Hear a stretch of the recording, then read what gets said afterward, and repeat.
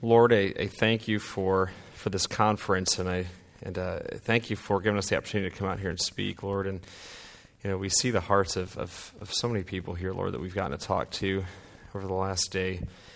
And Lord, I just ask you to use this church in a mighty way going forward, and just continuing to use this as the light in the darkness here in this city, Lord, and be able to go out and share your word and share the truth of who you are, Lord.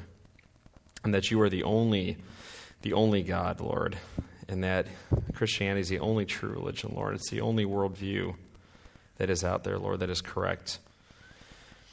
Lord, I just ask that it's just your words and not mine that come out, Lord, and that those words can penetrate all of our hearts and our minds, Lord, to be able to go out to use and to continue to witness in your name. In your name we pray. Amen.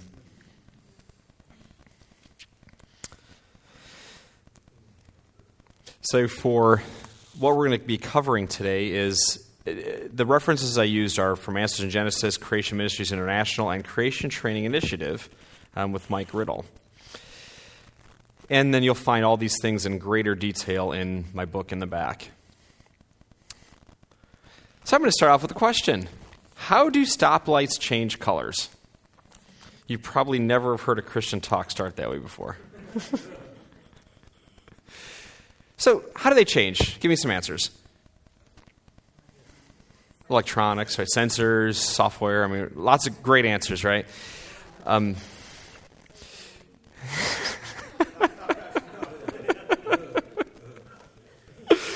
Yeah. So, Genesis is always the answer. That's great. That's the best answer I've heard. So this is a question I ask on college campuses a lot. Because what I realize is that almost everybody I talk to on a college campus is postmodernist. They're a relativist. So I ask this question, and I get all these wonderful answers, and then I say, that sounds pretty good. But that's not what I believe. See, I believe that a little monkey lives in every stoplight and changes the colors periodically. Now tell me I'm wrong. Thank you, because I don't hear that on college campuses. Yeah. I wish I was kidding. It is absolutely shocking that I hear this. And they're trained to not tell people they're wrong. That we can all have our own truths. Your truth is your truth. My truth is my truth. Right? So welcome to, again, postmodernism, relativism.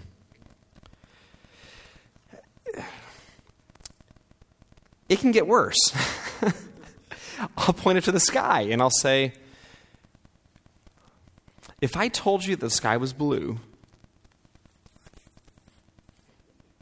yeah, is that easy? How about this? All right.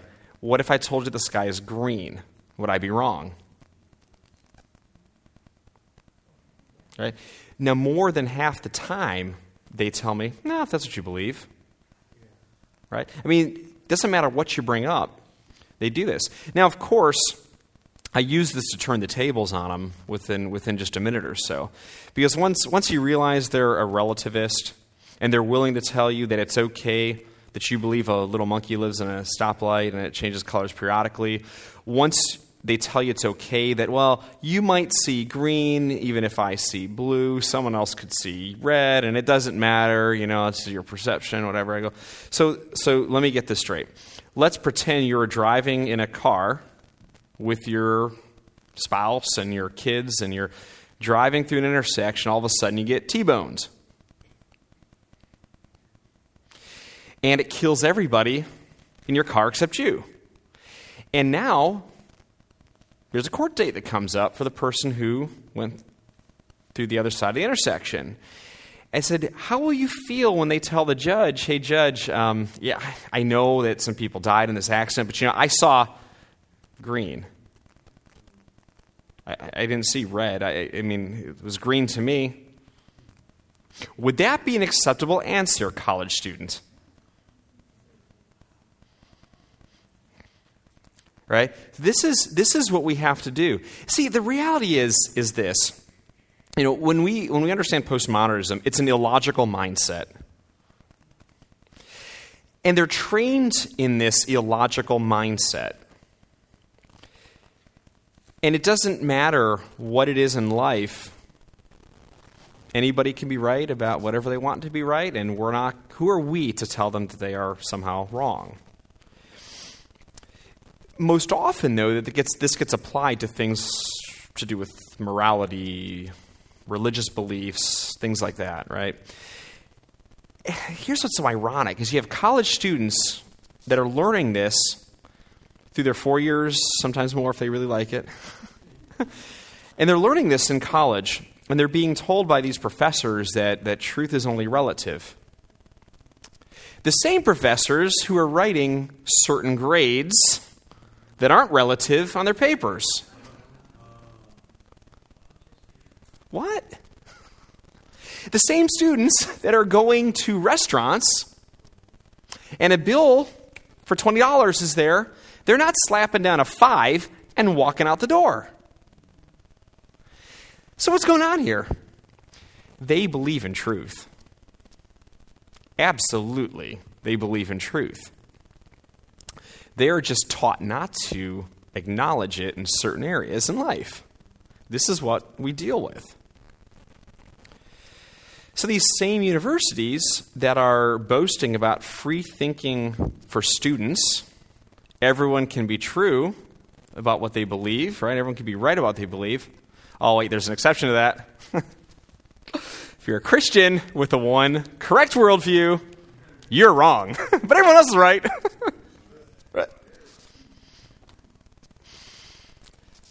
What an interesting mindset this is. So the same universities that promote tolerance for everyone, except for Christians, the one correct worldview. Now, granted, this goes back again to what Andrew talked about yesterday and what I brought up earlier. Romans 1, everyone knows the true God that exists by his creation. The ones who don't acknowledge the truth suppress the truth about God and their unrighteousness. And what do they do after that? They make gods or idols in their own image, in images of animals and creeping things, because we are made to worship, and if you don't worship the one true God, you're going to worship some other false god.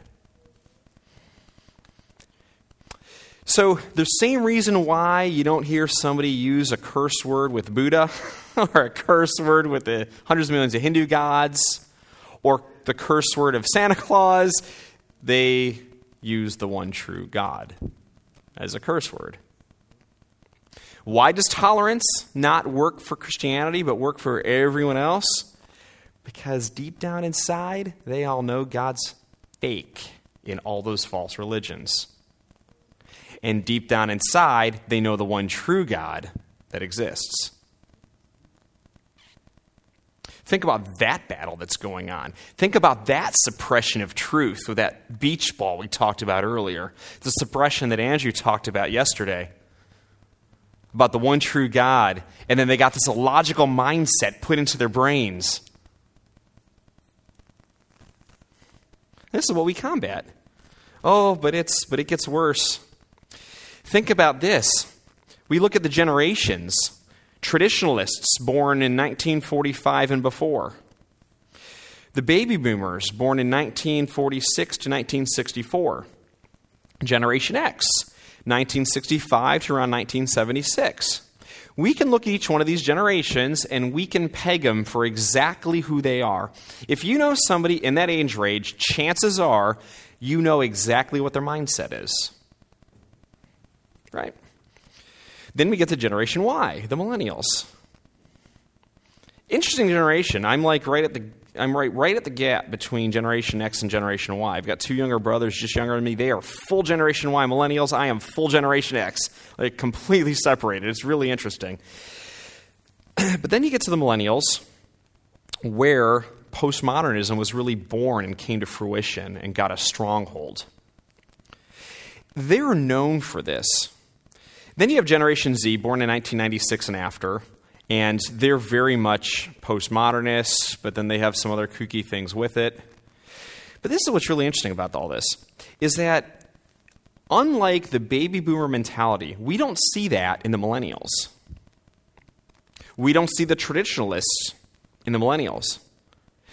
But what do we see with postmodernism? It's infiltrated everybody. It is so interesting to see. So it's not just talking to college students anymore that you're getting relativism. I have it from patients that are in their 80s. Completely against the fundamental mindset that they have been with all their lives. Again, I think it goes back to Romans 1. This suppression of the truth, so then anything else has to, they can find truth somewhere. This is what we're combating out there. And I hope that what we gave you with this stoplight thing helps to put some light onto how to use examples like this. And you can come up with your own, you can use mine, whatever. But how to use this when talking to people. Establishing that truth does exist. Why? Because of statements like this. See, when people are searching for religion, I'm sure if I ask for a number of hands for anybody who evangelizes, they've heard this before. Well, I'm still searching. I'm still trying to figure it out, right? And I'll say, hey, I'm going to help you cut to the chase on this. Because while you search through your dozens or hundreds or thousands of religions, however deep you decide to go in your search, the same way that we spoke to the New Age guy at breakfast yesterday morning, is that you're going to run across in your study on Christianity, you're going to run across John 14:6 that says, I'm the way, the truth, and the life. No one comes to the Father but by me. Spoken by Jesus Christ. Every single person is going to have to deal with this statement. It's our job to bring it up. We establish with them that truth exists, right? Because you put clothes on this morning for a reason. You pay your bill. You stop at stoplights. You go in for your exams in college. You live by truths, and then you selectively and arbitrarily try to decide there's some things that you're just not going to pretend that truth doesn't exist. But bottom line is you have to deal with this at some point in your studies. Was he telling the truth or not? Of course he was telling the truth. And we call people to repentance and faith, and we give them the gospel, but we tell them that you have to deal with this. Was Jesus telling the truth or not? And so this is how we work these things out when we're witnessing to people. And I go into a lot more detail in this in the book if you want to learn more, because again, this is all about equipping, and I want you to really learn and understand this argument thoroughly. When we get down postmodernism, we understand that truth exists. It knocks down all those barriers out there, because this is the objection that people are using today, is this idea of truth being fluid. Hence, we have gender fluidity. Hence, we have all kinds of fluidity because they want to pretend that it doesn't exist. The gender fluid argument, I'll give you right now. I gave this at a talk about a month and a half ago. So you can cut off all the body parts you want and try to change things up and try to pretend you're a girl when you're really born a guy and vice versa. But of the trillions of cells in your body, guess what? Other than blood cells that don't have the XY chromosomes, every one of them says XX or XY. Truth exists. It's there. And I say this jokingly, but think of how sad this is too. How grievous it is. Blatantly trying to ignore the truth. But it's out there. So we go on to our next objection. Evolution's fact. How many have heard this one? Probably everybody, right? Evolution's fact. Well, no, it's not. And we already talked about this biblical answer that from the Bible, the one and only witness of origins of creation, we have an exact historical account, and that we see that God created everything after its own kind, 10 times the beginning of Genesis. Evolution didn't happen. Now, of course, the unbeliever is not going to accept that as an answer. Doesn't mean we don't use the Bible. We always use the Bible. We always start with the Bible because it's the authority of the Word of God. The gospel is the power of God unto salvation. God's Word is always effectual, whether it draws or repels, but it's always works. So we always use it. But having said that, we can use some apologetics. We can have some fun with some apologetics. And so I did this in New York 2 years ago. So Pastor Andrew and I, the same conference that he and I spoke at for the first time, that people loved me so much that I decided to run through his entire time.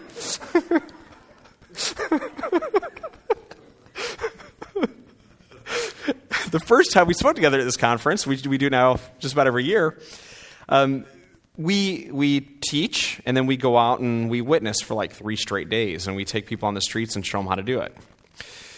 Today, as we go out, we'll figure out a time later. While we're at lunch, we'll figure out a time that we're going to go out this afternoon. No pressure.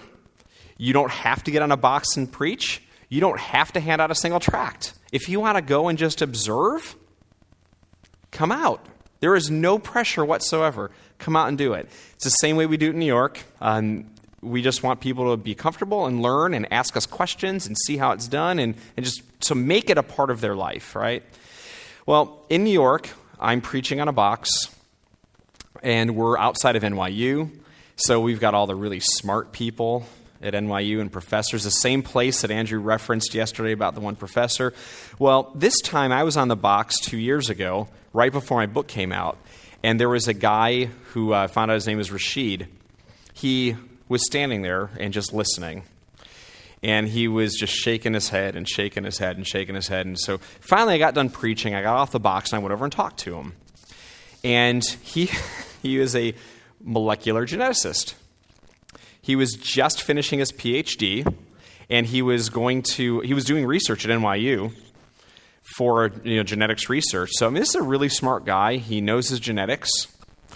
And I asked him, why are you shaking your head? He goes, well, I don't believe in God, and he's like, evolution happened, and so I asked him this question, and this is your takeaway here, is how does evolution supposedly work?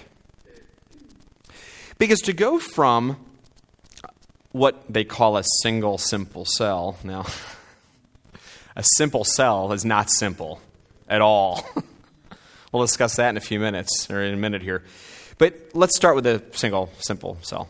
And it has to evolve over time into the pinnacle of his creation. Us, human beings. How many things have to happen for that to occur? How can that possibly occur? And there's only one answer. You're going to run into people who will throw all kinds of terminology at you. They're going to tell you genetic mutations, and they're going to tell you genetic drift, and they're going to tell you natural selection, and blah, blah, blah, blah, blah, blah, blah, blah. It doesn't matter. All those things go down to one specific thing that you need. You need genetic mutations. But not just any genetic mutations. You need genetic mutations that increase information over time. Functional information over time. So the only way you can go from a single cell to a complex organism is you have to have information added into the genome over time. The only mechanism possible for that would be genetic mutations. So he acknowledged that after we cut through his fluff and all his terminology. Again, PhD candidate from NYU.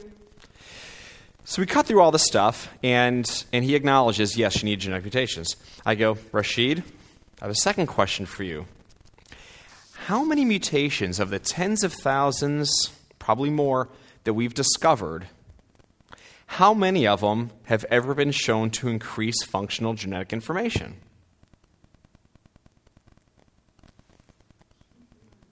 Zero. In fact, every single mutation that we find out there deletes information. You can look up a term called genetic entropy. Scientists are confounded. They don't understand why they believe in evolution of increasing information over time, and yet genetic entropy says every generation has 50 to 100 more permanent mutations than their parents. And that at some point the human race is going to get to a point where they can't even reproduce anymore because the genome is degrading over time. We have an answer for that. It's called a fall, where it started. They can't figure this out because this seems to be in direct opposition to what they call their theory.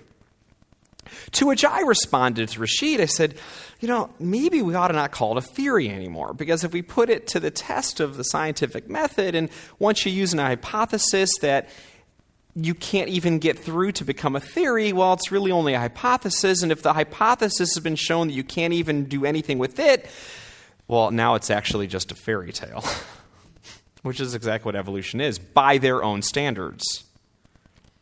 They have zero mechanism for it. Now, sometimes they'll tell you that, well, we have some beneficial mutations. Don't let them confuse you. On one hand, there's never been a mutation that increases information over time. None. Functional information.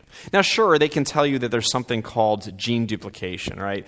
That you can have genes in one part of the genome somehow duplicate and add itself somewhere else. And we see this with some of the retardations, trisomy 21 and some things. But I'm like, is it really adding information if the genes that make my nose all of a sudden cause one to pop up on my hip? That's not new functional information, right? That's all gene duplication is. It means absolutely nothing. But they'll tell you about beneficial mutations. They say, well, we have beneficial mutations. We have bacteria that are now antibiotic resistant. See, evolution in action. And I say, well, hold on a second. What actually is antibiotic resistant bacteria? See, what it actually is you have a bacteria that has these little ports on it that allow nutrients in. This one port not only allows nutrients in, but it's also what the antibiotic attaches to kill it. Well, this port just gets damaged because of one of the mutations. It's a loss of information. The port gets damaged. It just so happens, luckily, to now not allow the bacteria or the antibiotic to attach to the bacteria anymore. So in the specific environment of where the antibiotic is at a specific time, even though it's a loss of information, it just so happens to be a slight benefit. Take that bacteria out of that environment and put it into a normal environment, it's at a disadvantage. It's lost information, genetic entropy, because it can't get that nutrient in anymore. Let's look at another one that hits closer to home with human beings. Sickle cell anemia. That's a disease, right? No, it's a beneficial mutation. If you're in an environment of malaria. So while we would acknowledge somebody to have the disease here in America where we don't have malaria, if you're in an environment with malaria, the malaria can't attack your red blood cells, the hemoglobin. So it's a benefit in a specific environment at a specific time, but take that person with sickle cell anemia, bring them to America, and guess what? They don't breathe as easily. They tire out with exercise easier, things like that. It's a problem. It's a bad genetic mutation. Just so happens to be of a benefit in a specific environment, specific time. So I hope we have an understanding of the differences here between the two. Macroevolution requires both benefit and adding information that's functional over time. And that has never been observed. That we can take to anybody on the street, including the top PhD scientists in the world, and they do not have an answer for you. They can't have an answer for you. They acknowledge that it doesn't work. Now, unfortunately, going back to Rashid, when I pointed this out to him and he acknowledged there's none, I said, why do you still believe in this? And he goes, I just believe we're going to find the answer one day. And what's that? Romans 1. Suppressing the truth about God and their sin. That's all it comes down to. So one of the things I like to bring up here is this idea of random chemical reactions. Now, a jumbo 747 jet has over 1 million specifically designed parts, none of which can fly, none of which can reproduce, but are all assembled together and you have something that can fly. Now, if I took apart that same 747 that just landed, I take it all apart meticulously, I don't damage a single thing, and I just put it in a pile. I will ask that person now, how many lightning bolts, whirlwinds, tornadoes, and earthquakes will it take before all those pieces will somehow randomly assemble and be able to fly again? Now they know the answer, right? So translate that to the simple cell that has millions of pieces that are specifically designed, that can't reproduce, that would have all had to been made at the exact same time, the exact same place, magically come together, and to have the ability to reproduce. See, they can process this when it comes to an airplane, but then somehow magically the cell came together.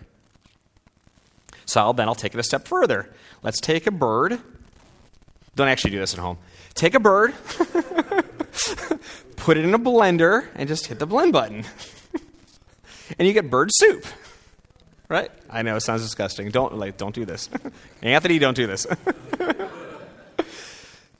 How long will it take of you shaking up the blender? Because you got all the parts for life. It's all there. It's all made. How long will it take before you shake this up, before that bird comes back together again? Come on, we all know the answer. And so does the person that you're talking to. And you're already starting with the parts. A single cell, you got to find a way for those parts to all be made, designed, and then be put together.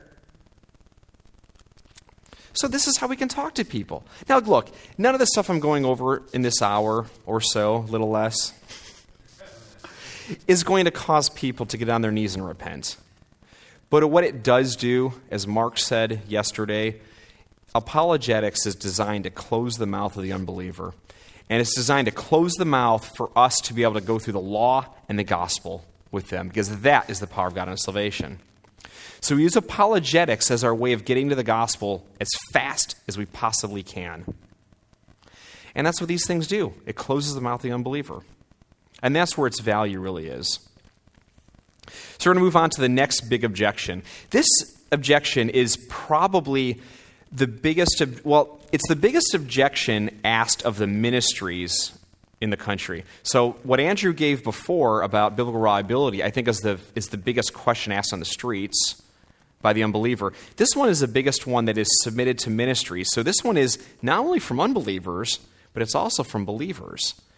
And the question is this: why do bad things happen to good people?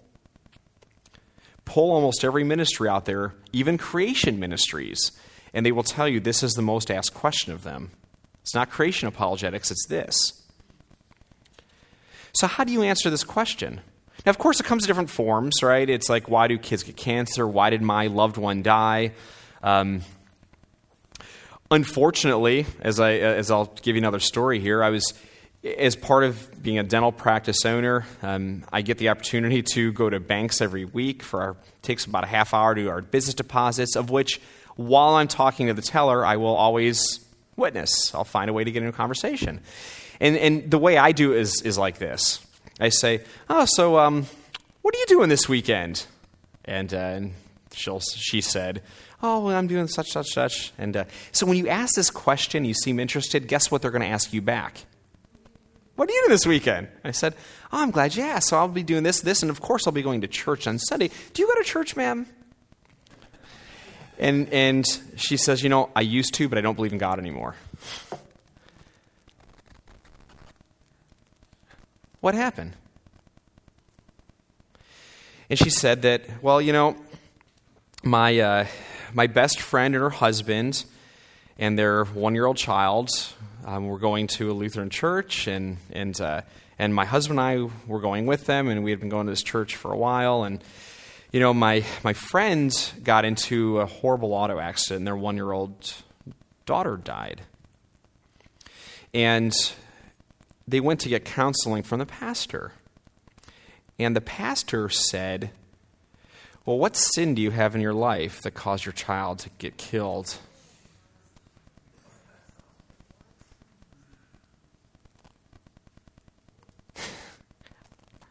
I was flabbergasted to hear that. Sounds like Job, right, and his friends. And so,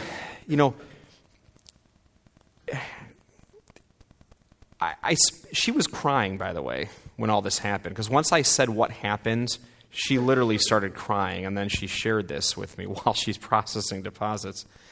And I had a chance to share the gospel. I had a chance to share with her the truth about why do quote-unquote bad things happen to quote-unquote good people. How would you answer this question? I would hope that after listening to my talk on foundations earlier, that you would have one of the answers. And I would hope that after listening to Andrew yesterday, you would have the other way to answer this question. So the biblical answer is this one. How do we define good and bad? No one is good but Christ, right? And that we walk somebody through Genesis 2 and Genesis 3. Who's the author of death? Who's the author of all these bad things? It's not God. It's Adam and Eve, and by federal headship, us.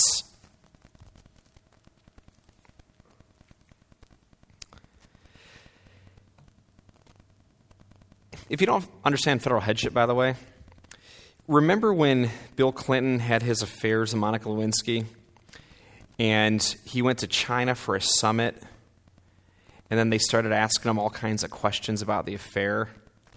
That was a reflection on who? Americans. When you go to a restaurant and get bad service, do you say that my server, Lynn, did a bad job? No, you say Red Robin did a bad job, right? Federal headship. Well,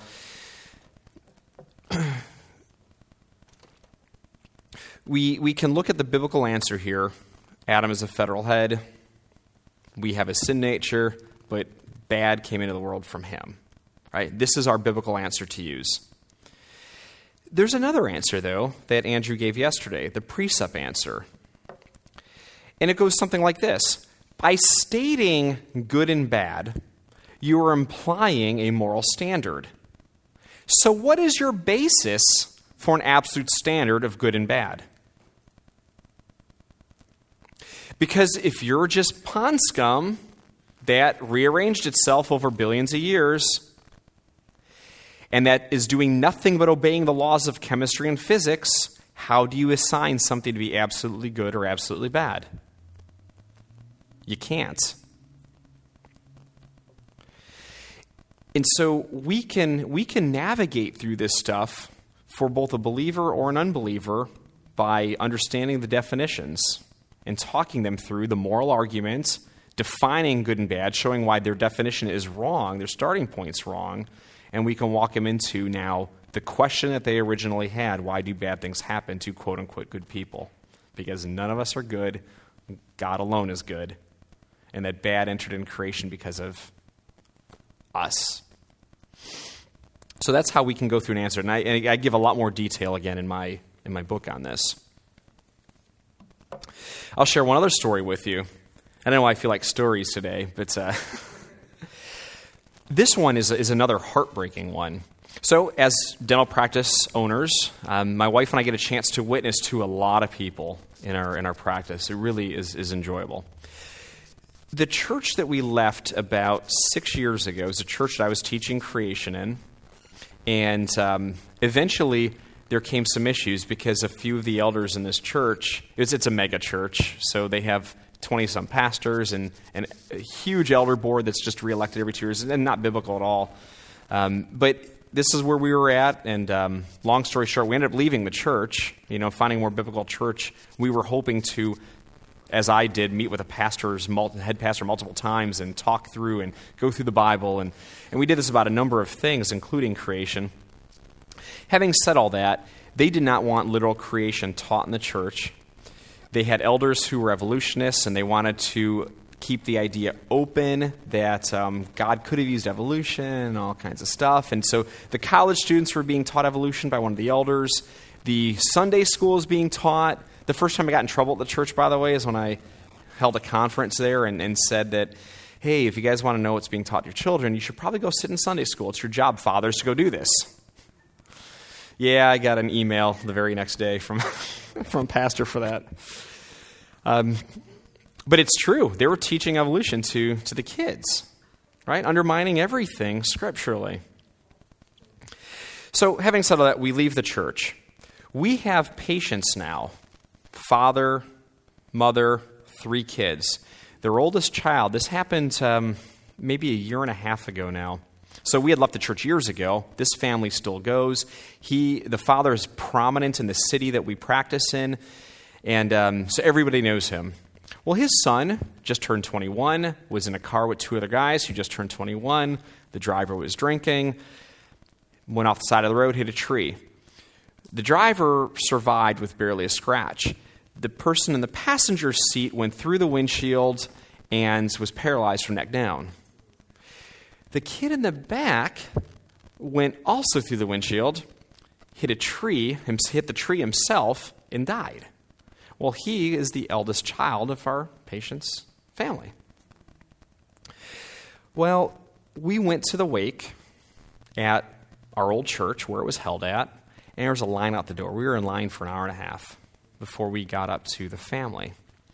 And the family knows where we stand. They know why we left the church. They know that we believe in so much more doctrine than what is being taught there on a very superficial level.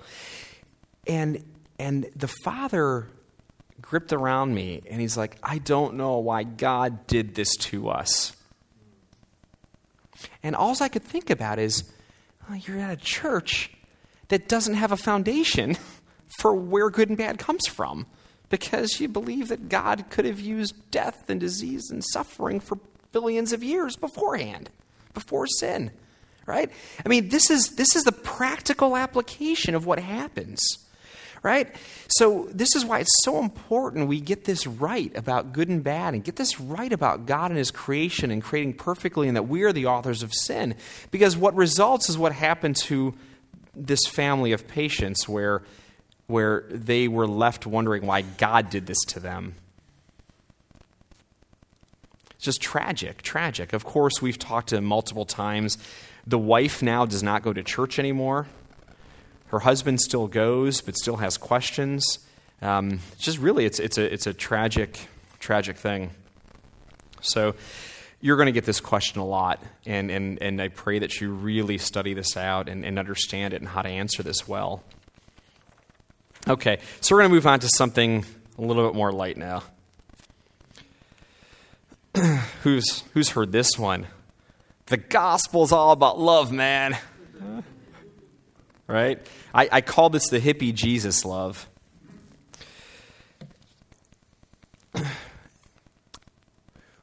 All the time on college campuses, and even sometimes in other places, I'm approached by people that say this.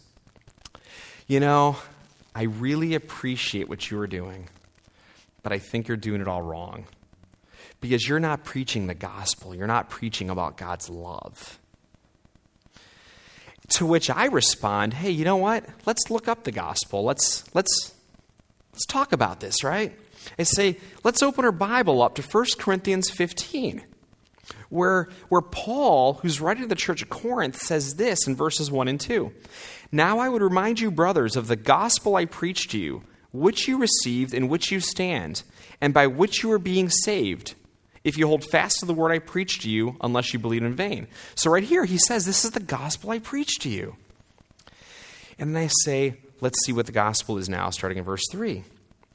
For I delivered to you as of first importance what I also received, that Christ died for our sins in accordance with the Scriptures, that he was buried, that he was raised on the 3rd day in accordance with the Scriptures. Did I miss something here? I don't see the word love.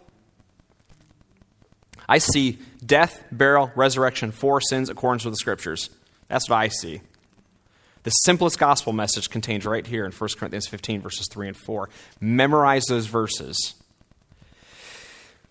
It's so important in order to combat what this idea of the gospel is love thing. Now, don't get me wrong. God's love, as we see in 1 John 4, was made manifest in his Son's death on the cross. Bring this out. But gospel is not love. The result of his love is the gospel. It's made manifest. For God so loved the world, gave his one and only Son. Right? We see love forever linked with the Son's death on the cross in Scripture. Here's a fun piece of trivia. So the greatest evangelistic book ever written is the book of Acts, right? Where we see that Acts chronicles like 30 years of the spread of the early church, includes 13 presentations of the gospel to all kinds of different people. How many times does the word love appear in the book of Acts? I'll give you a hint. The same amount of mutations that increase functional genetic information over time. 0. Again, God's love was made manifest in his Son's death on the cross. But that's not what the gospel is. The gospel is a death, burial, and resurrection. And so that's what we need to talk about. That's what we need to preach. We just have to get the gospel right when we're out there. Oh, how about this one? God doesn't exist. How do you answer that one when somebody says God doesn't exist? Well, I'll tell you how I answer it. I will not allow them to tell me something that is contrary to God's word. Because what does God's word say again in Romans 1? Everyone knows the true God that exists by his creation. So when they tell me that God doesn't exist, I'll say, come on, you and I both know God exists. What happened? Almost always, you will have somebody that will start to talk. Some people, like the girl in the bank, just started crying, which happens on occasion as well, out of nowhere. But never take God doesn't exist as truth. Because we know that they know he exists. And so our job is to kind of tease it out, right? Talk to them a little bit, have a conversation, and we're going to understand where they're coming from. Incidentally, when we talk about God doesn't exist, there are some people that get really, really angry once you say that. Very similar to what happened to the New Age guy's wife who walked up from the breakfast table, as Andrew told about from yesterday. She just walked up and huffed off and wouldn't come back except for yelling at her husband that we need to leave. And he says, hold on a little longer, and kept doing it right. Why anger? Well, go back to this suppression of the truth. What happens? They're actively holding it down, and what are you doing?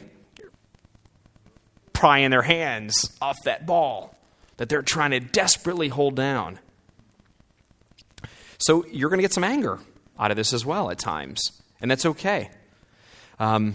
We calm them down. We do this in love, and we preach the gospel. But these are the things you're going to hear when they give this objection. God doesn't exist, and that's how we handle it.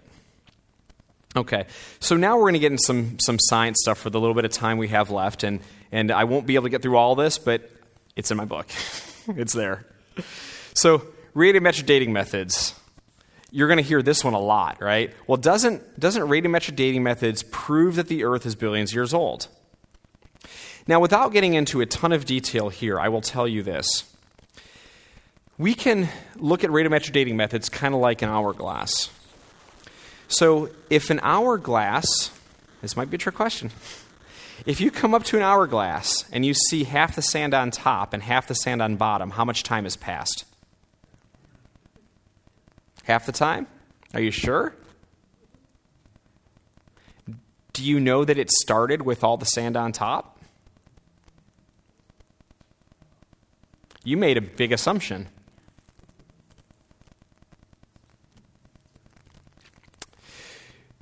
How long does it take for the sand to come down? Does it come at a constant rate?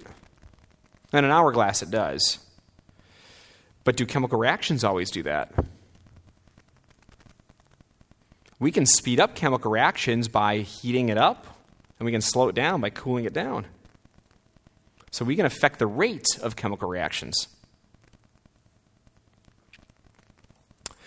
What if the hourglass didn't have a top on it, and so you were being really funny, and you decided when nobody was looking, you poured a little extra sand on top? You change the initial conditions. See, when we look at radiometric dating methods, we are using what's called historical science. We are trying to figure out what happened in the past using modern methods. The problem is we don't know what those initial conditions were in the past. We're making lots of major assumptions trying to pin down dates using radiometric dating methods. And you don't need to know a ton of detail about how all this stuff works. This is what you need to know. When we look at major radiometric dating methods, when they're dating rocks, so there's a difference between dating something that was once live, like a tree or an animal, versus something that was just rock. Now, the only exception is going to be things like oil and coal, which at one time were alive, right, and then smushed down and became oil. But those are what we call organic substances. Carbon-14 works really well on things that are full of carbon. For anything that's inorganic, we are going to use different methods. And so you've probably heard of uranium to lead, or potassium to argon, or rubidium to strontium, or samarium to neodymium. These are four. There's two different uranium and lead ones, but there's four main methods, and then there's hundreds of other dating methods. Now, they all have sweet spots. They all have spots that say they should be pretty accurate between 1 and 3 billion years, or between half a billion to 3 billion, or whatever it is. So they have some accuracy like that, or supposed accuracy where they're supposed to work well. Now, imagine I take a rock out of a rock layer, and it's in the sweet spot of 4 different methods. I should be able to test with all 4 methods and should get about the same date with all 4 methods of the same rock, right? That makes sense. Is that what we actually find, though? Of course not. So when we look at one of the research studies out there called the RATE Project, done by some of the best creation geologists out there, they looked at what's called the Bass Rapids Diabase Sill. And when you look at the 4 different methods they used, they come up with 500 million years off between 2 of the 4 methods. We see another one here, the Cardenas basalt, where over 1 billion year difference between 2 of the methods. How? See, they don't tell you this in science class. They just pick and choose. They cherry pick which ones they want to use to try to come up with their dating methods for layers. It shows there's some major problems with radiometric dating methods. We've got another example, which is really cool. And by the way, there's a lot of rocks they've done this with, so you can research that on your own. But I love the Mount St. Helens example. So Mount St. Helens, that erupted in 1980, is about a 1/40th scale version of the Grand Canyon. Looks very similar, bird's eye view. And they tested rocks. So we have these on video. Lava flow that hardens into rock. And we have video of this, right? They've gone back and tested these things 25 years later. And guess what? These rocks dated in the millions to tens of millions of years old. Rocks that we have on video. There's a problem with these methods. One of the fun ones I like to use is carbon-14, if I'm going to talk about anything. And carbon-14 is unique. It doesn't have millions to billions of years of half-life. It has a half-life of 5,700 years. So what this means is if we start off with 100 pounds of carbon-14, after 5,730 years or so, we will not, what I start off with, 100 pounds, we'll only have 50 pounds now, 5,700 some years later. Another 5,700 years later, so we're at almost a little over 11,000 years, we now will only have 25 pounds. Okay?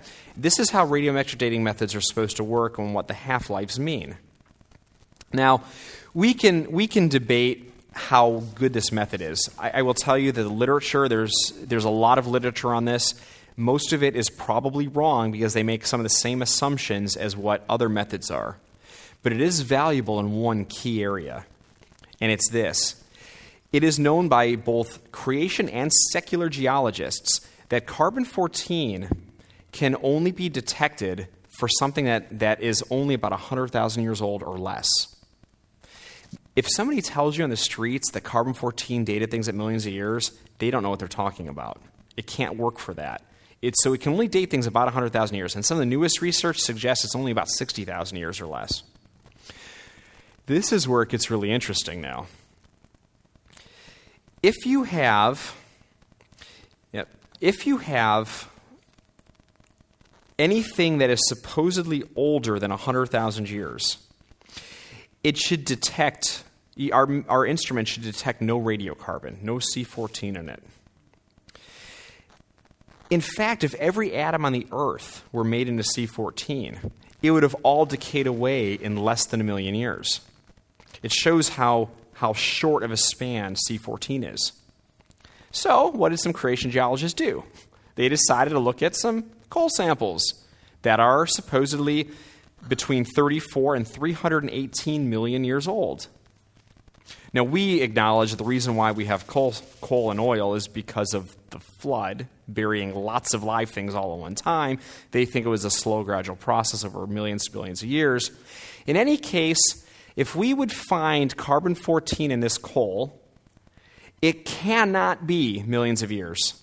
It can't be. It has to be thousands of years. Now, there's some argument as to how many thousands of years, but it can't be millions of years.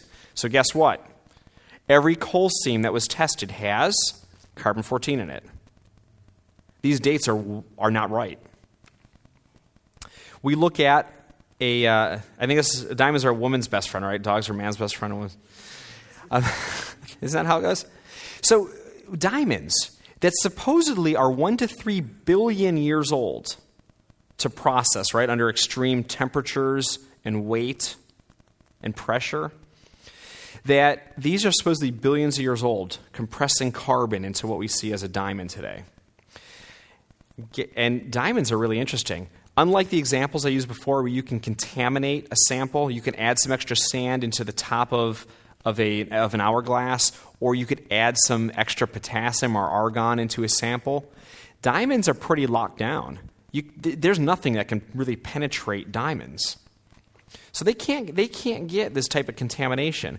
Well, guess what? Every diamond that's ever been tested has what? Carbon-14. They're not billions of years old, they're thousands of years old. This is where it gets really fun, is dinosaur bones. Guess what universities will not let you test anymore for carbon-14? They won't do it.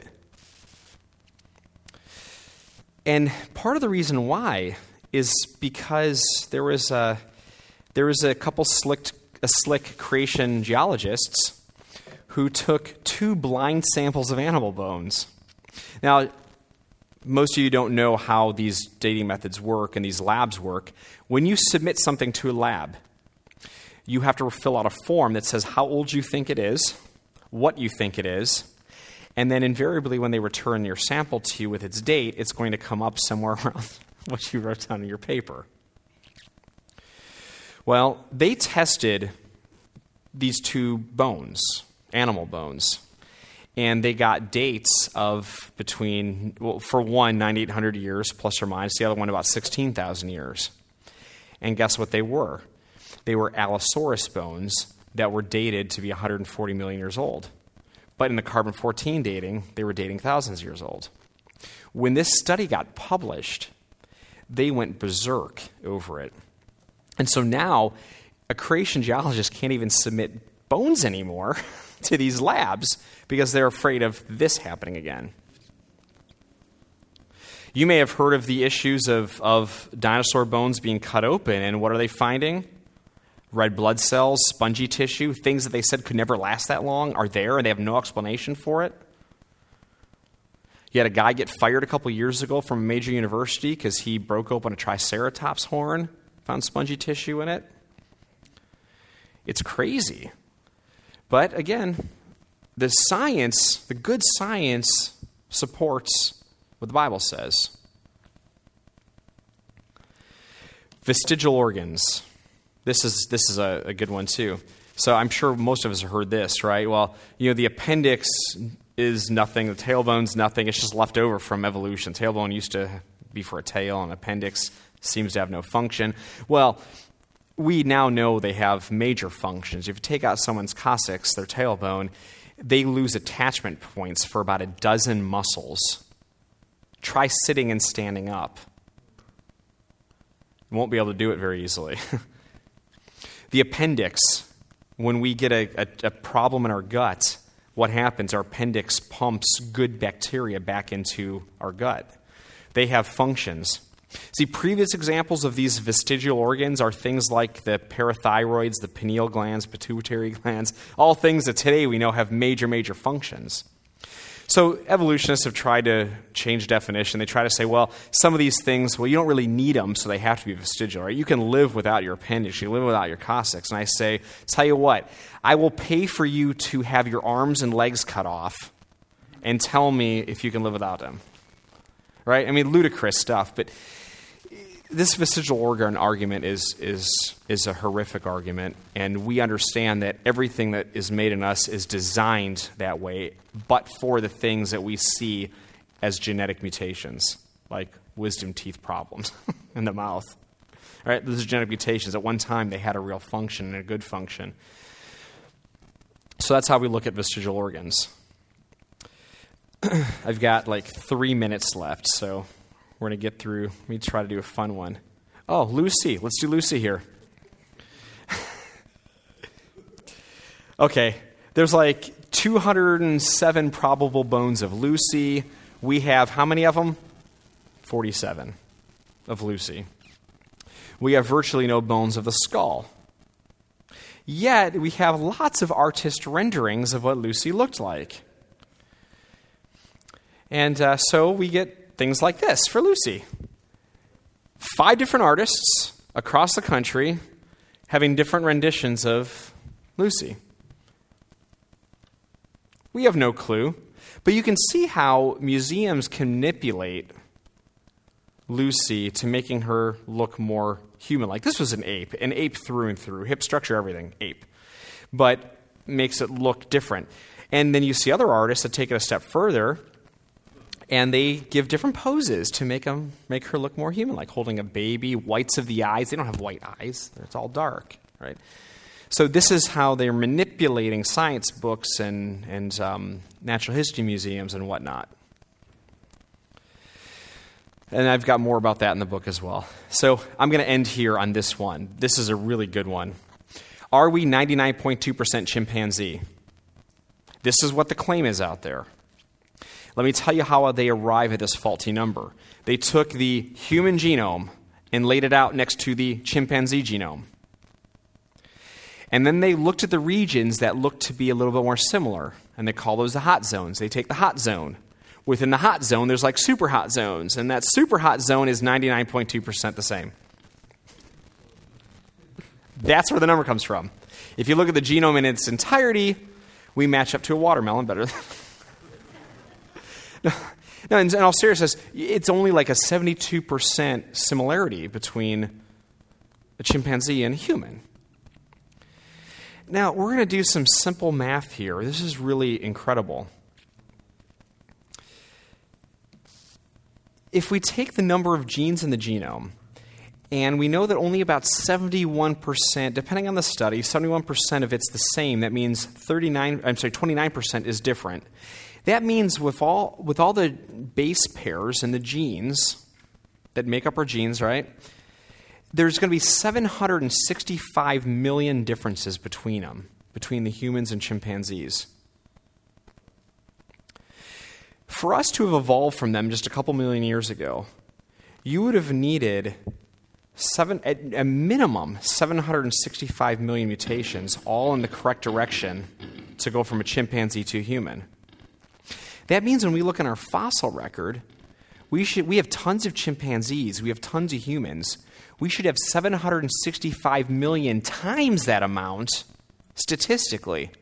That means we should have billions and billions and billions of these supposed transitional species between a chimpanzee and a human. And the best they can provide for us is just a handful of ones that we would argue are all apes or humans. Take it a step further. What about dinosaur to a chicken? How many billions do you need there?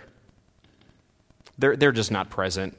As Darwin predicted in his book would be the downfall of the theory, is if we never find all these transitions. And guess what? 150 years later, we haven't found them. On that, I'm ending with 3 seconds early. Thank you.